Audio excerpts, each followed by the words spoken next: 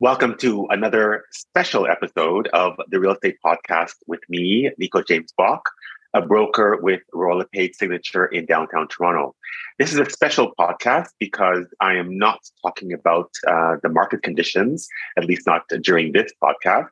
I want to talk about a special project of mine that is coming to the Apple Store, the App Store.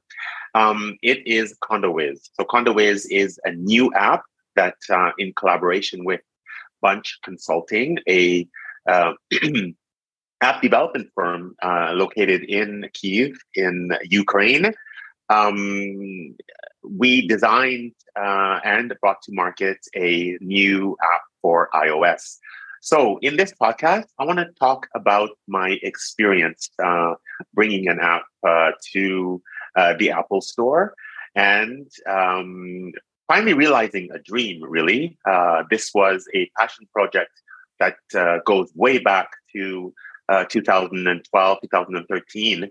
And the reason why I created CondoWiz, the app, is because at the time I was working with two clients that were looking for two different types of condos. One was looking for specifically a hard loft in Toronto, and the other was looking for a spacious condo within very close proximity to the subway. So these two clients I was working with around the same time, but they had a very similar style. And that style was to bombard me with questions about who the developer was of the various condos that I was showing them, and also who was responsible for the developments that were just springing up at the time. So they wanted to know not only the developer's name, when was the estimated completion date. One of my clients even asked me who the architect was. And at times they didn't even know the address of the project. They just gave me an intersection. So like Yonge and Bloor. What's the new development that's going up at Yonge and Bloor? Never mind which corner, just Yonge and Bloor. Or another question was, when will the new development that is going up on what was the street at the time? It was Queens Quay. So there's a new development going up on Queens Quay East, and just basically wanted to know all the information surrounding it. In addition to that, the client that was looking for a hard loft wanted a very specific location. So, not to waste anybody's time, wanted to have a hard loft in or near the St. Lawrence Market or one other community that he had mentioned. So in most occasions, I simply responded to these client inquiries by saying, I'll get back to you. Sometimes I had the answer, but most of the time the questions were so nebulous that I had to actually do some research. And that research took up quite a bit of time. So I had to check several sources in order to get the answers that they were looking for. And then I eventually got back to them. So after about 2 months of this back and forth search for answers in Toronto's very, very densely populated condo market, I decided I just didn't want to have to go to very different sources to find the information. I wanted all the information to be in one source. And that's where CondoWiz came in. I developed the name with the assistance of another individual at the time, my sister, and we basically set out to develop the concept around CondoWiz. So I started with my building, the building that I am living in, and I just added it as a contact. So one of the challenges to finding information surrounding condo developments or any project in the city is you need an online source. So you have to be online in order to find the various pieces of information, and to bring that information to the client, you either have to take a screenshot or write it in notes. So what I wanted to do was I wanted to have a database available to me that I didn't need an online connection. So I thought quickly about entering the information in a regular contact database. A contact database that resides on your phone does not need an internet connection for you to access the names and numbers and various information regarding that contact. So I thought it was the perfect way to create a database. I just created a special contact database surrounding condos. And that's how CondoWiz was born. At that time, several months after entering about 750 to almost 1,000 condos, I decided that I wanted to make this available to other realtors. Primarily, that was my goal: is to if I was having difficulty in accessing or quickly locating the information that was requested of me, I figured other realtors perhaps would also experience the same challenges and would benefit from having one source. So I hired a website developer to develop a mobile website that contained the information that was in my database. So that was a very tedious experience, simply because the information that was in my database was not compatible, obviously, with the new database, the MySQL database that the website developers were creating. So I had to continuously export and out of my contacts database and import into the mobile website. That created a whole bunch of challenges, not the least of which was a downgrading of the photo that was imported and exported. So the quality of the photos was awful. It was really, really awful. When the project was completed in time for Realtor Quest 2013, I just noticed that the background image changed on its own. When it was ready for Realtor Quest, it was basically a hodgepodge of information. So I had dumped a lot of information into a contacts database. Yes, it was readily available by searching an address or the condo name, and I got a lot of people to sign up for the mobile website. It wasn't quite ready by the time the Realtor Quest rolled around, but the structure was there, and I got a lot of people interested in the product. When the product was finally ready to go live, it was 3 months had passed after that Realtor Quest experience, and a lot of realtors either had changed the position, so the contact information was off. But some of the realtors, obviously, that were remaining, subscribed to the mobile website, and the feedback was initially it was good in the sense that it was a very responsive mobile website experience, but the negative was that the quality of the photos was awful. So that reared its head again, and I decided to abandon the mobile website and continue the building of my contacts database. Since Toronto is the largest city in Canada, the most populous city, and it is also condo central, there were a lot of new projects that were being announced. So it was quite a challenge for me to continue working as a full-time realtor and updating and adding to the database. So I did that on my own, leaving the mobile website alone, and just continued. So if we fast track to 3 years ago, I decided there must be a better way to bring this to the public, and I thought of an idea to use an iOS developer. I was using, or I continue to use Apple products, so it was a natural progression for me to select an iOS developer. I did have Android in mind, and after getting some quotations for the project, it was determined that it would be most cost effective just to concentrate on one platform. So iOS was the platform of choice. So I selected among three developers that I found through LinkedIn.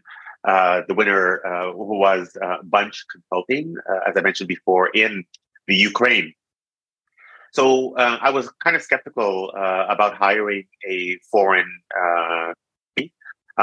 So foreign companies are very, very big in technology and are very, very popular among Canadian consumers.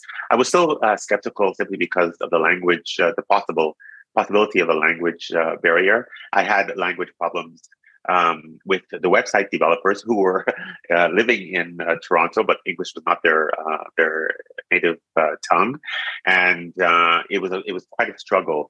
So I wanted to bypass that or see if I could avoid that, and I had quite a lengthy interview with the head of Bunch Consulting, Anton Blasenko, and he convinced me through our exchanges that he, not only himself, but also his team was capable of handling the development of the app using English as the only language. So I hired them, and the estimate of how long it would take to bring this app to market was it was 7 weeks.